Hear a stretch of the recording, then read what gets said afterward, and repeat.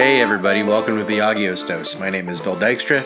Today is July 26th, and we're commemorating today Saint Moses the Hungarian.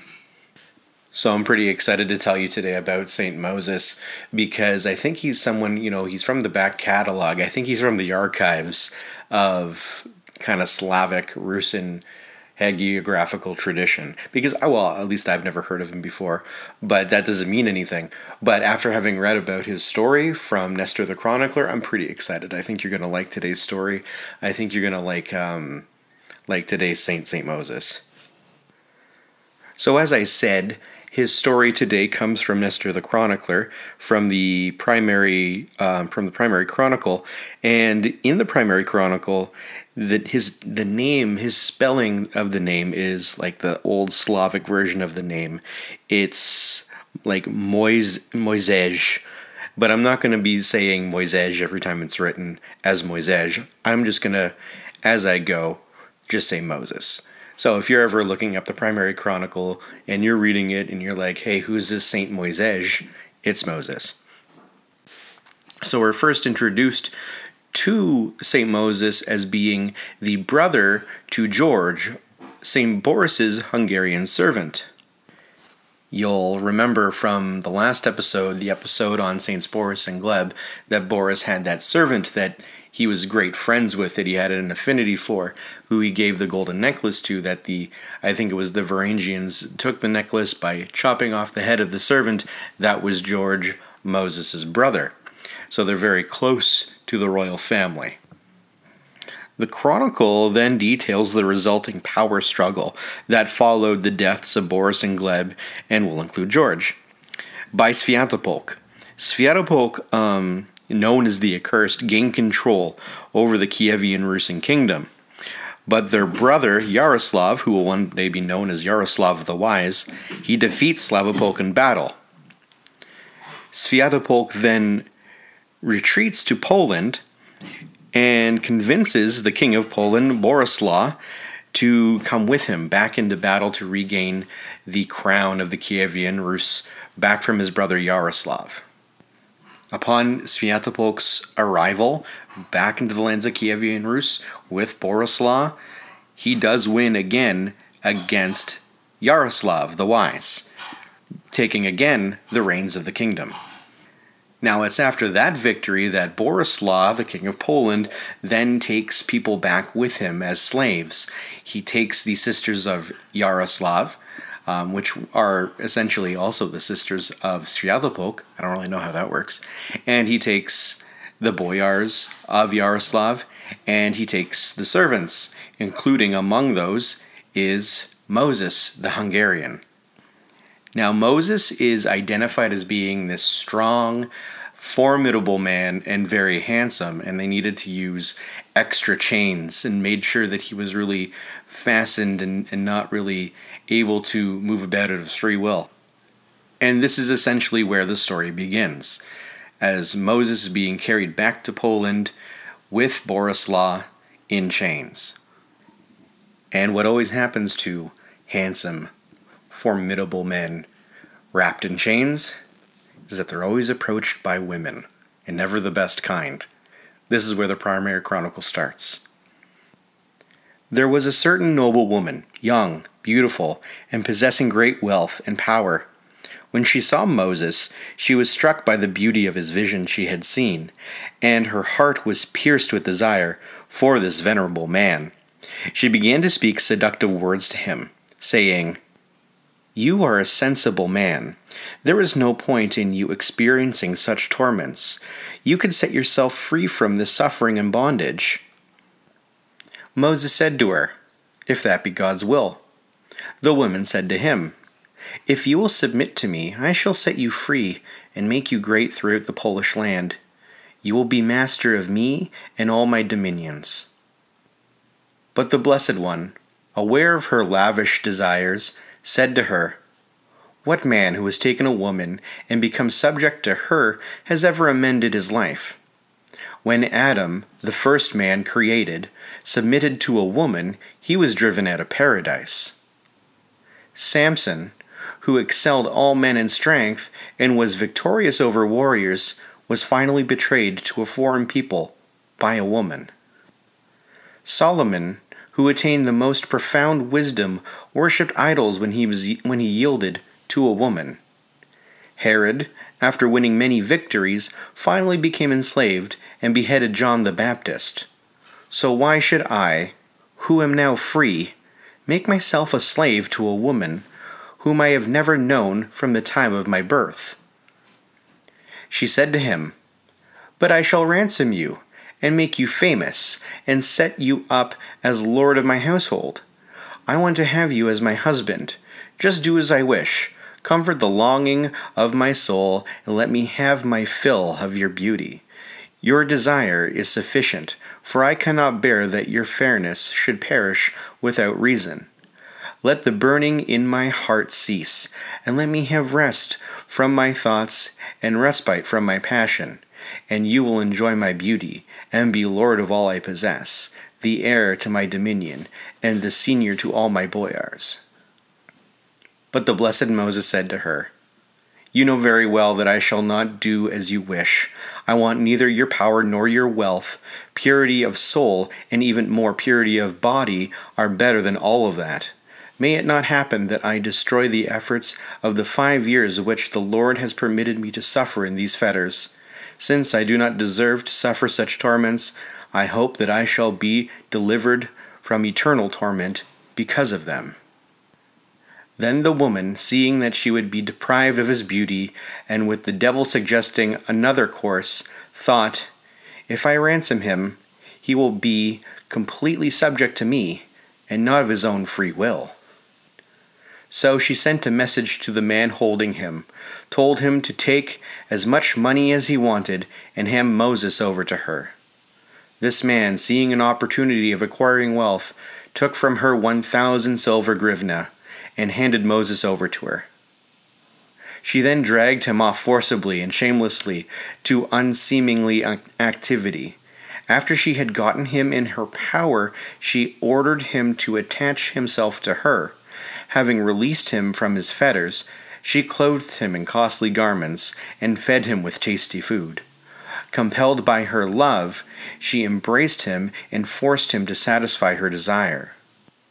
The Venerable One, seeing the woman's folly, was even more diligent in prayer and fasting, preferring for God's sake dry bread and water drunk in purity to costly food, and wine drunk in iniquity. Not only did he pull off his one shirt like Joseph, but he also removed all his clothes and fled from sin, considering the life of this world to be of no value. This so angered the woman that she tried to starve him to death. But God does not abandon his servants who put their trust in him. He moved the heart of one of the women's servants to compassion, and he gave him some food secretly. Other people sought to change his mind, saying, "Brother Moses, what prevents you from getting married? You are still young, and she is a widow who lived with her husband for only 1 year. She is beautiful, more than other women, and possesses immeasurable wealth and great power in Poland. If she had felt inclined to marry a prince, he would not have shunned her. But you, a captive dependent on her will, do not wish to be her lord? If you say, you cannot disobey Christ's commandments, does Christ not say in the gospel, 'For this cause shall a man leave father and mother, and shall cleave to his wife, and the twain shall be one flesh'? Wherefore they are no more twain, but one flesh? And the apostle says, 'It is better to marry than to burn,' and he orders widows to enter into a second marriage. You do not follow the monastic way of life. You are free, so why do you submit yourself to wicked and miserable torments? Why are you suffering like this? If you should die in this wretched state, what glory will you have? Who, from the first men until now, except monks, have shunned women? Did Abraham or Isaac or Jacob? Joseph won the battle for a short time, and then he was defeated by a woman. If you lose your life now, you will have been defeated by a woman. Who will not laugh at your folly? It is better for you to submit to this woman and be free and be the master of all." He said to them, My brothers and good friends, you mean me well, but I believe that the argument you set before me is more insidious than the whispering of the serpent in the Garden of Eden. You are trying to make me submit to this woman, but I in no way can take your advice. Even if I should die in these fetters and cruel torments, I am completely confident that I will receive God's mercy. Even if all those righteous men were saved, though they had wives, I alone am a sinner, since I cannot be saved with a wife. But if Joseph had yielded to Potiphar's wife, he would not afterwards have become a ruler. God saw his patience and gave him a kingdom, and so he was honored among his people as a chaste man, although he begot children. But I do not wish to receive the kingdom of Egypt, or be master of lands, or be a great man in Poland, or appear honored throughout the land of Rus. I have despised all these things for the sake of the higher kingdom. If I escape with my life from the hands of this woman, I shall become a monk. For what did Christ say in the gospel? Every one that hath forsaken his father or mother or wife or children or home, he is my disciple. Should I not obey Christ rather than you? And the apostle says, He that is married careth how he may please his wife, but he that is unmarried careth how he may please God.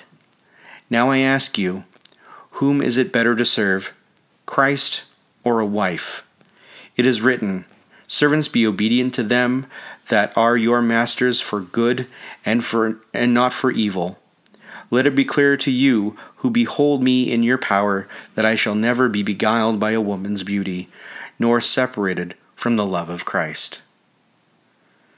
When the woman heard about this, she adopted a cunning plan in her heart. She sat him on a horse with many servants and ordered them to take him through the villages and cities that were subject to her, saying, All these things are yours, if they please you. Do what you like with all of them. To the people she said, This is your Lord and my husband. Let all who meet him prostrate themselves before him. For there were many who served her, both men and women. The Blessed One laughed at her folly and said to her, You are taking this trouble in vain. You cannot entice me with the corruptible things of this world, nor rob me of my spiritual riches. Understand this, and do not trouble yourself in vain. The woman said to him, Do you not know that you should have been sold to me? Who will take you out of my hands? I shall never let you go alive. I shall never deliver you to death after many tortures. He answered fearlessly, I am not afraid of what you said, but he who handed me over to you has a greater sin. For my part, I shall henceforth be a monk, if that is God's will. At that very time a certain monk from the holy mountain, a priest by rank, came to the Blessed One, under God's direction, and invested him with the angelic habit, having instructed him at length about purity, and about not showing his back to the enemy, and how to deliver himself from this lecherous woman. He departed from him. A search was made for this man, but he could not be found. Then the woman, despairing of her hopes, began to inflict severe wounds on Moses. She ordered him to be stretched out and beaten with a rod until the ground was covered with blood. Those beating him said to him, Submit yourself to your mistress and do as she wishes. If you disobey, we shall break your body to pieces.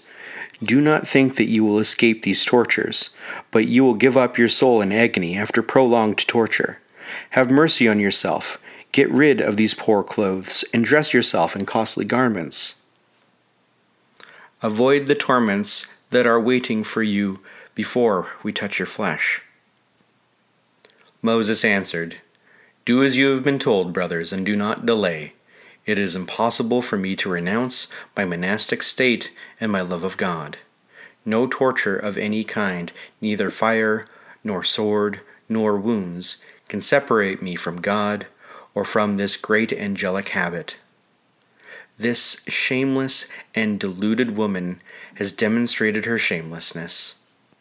Not only has she shown no fear of God, but she even shows contempt for human shame by wantonly forcing me to wickedness and adultery. I shall neither submit to her nor do this accursed woman's bidding." The woman was much concerned about how to avenge her disgrace, and she sent to Prince Borislaw, saying, "You know that my husband was killed while campaigning with you, and that you have granted my wish that I may take whomever I want as my husband. I have fallen in love with one of your captives, a handsome young man.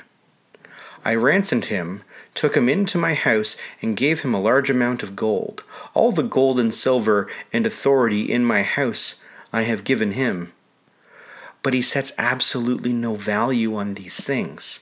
I have often tormented him with wounds and hunger, but this was not enough for him. He was kept in fetters by his captor for 5 years.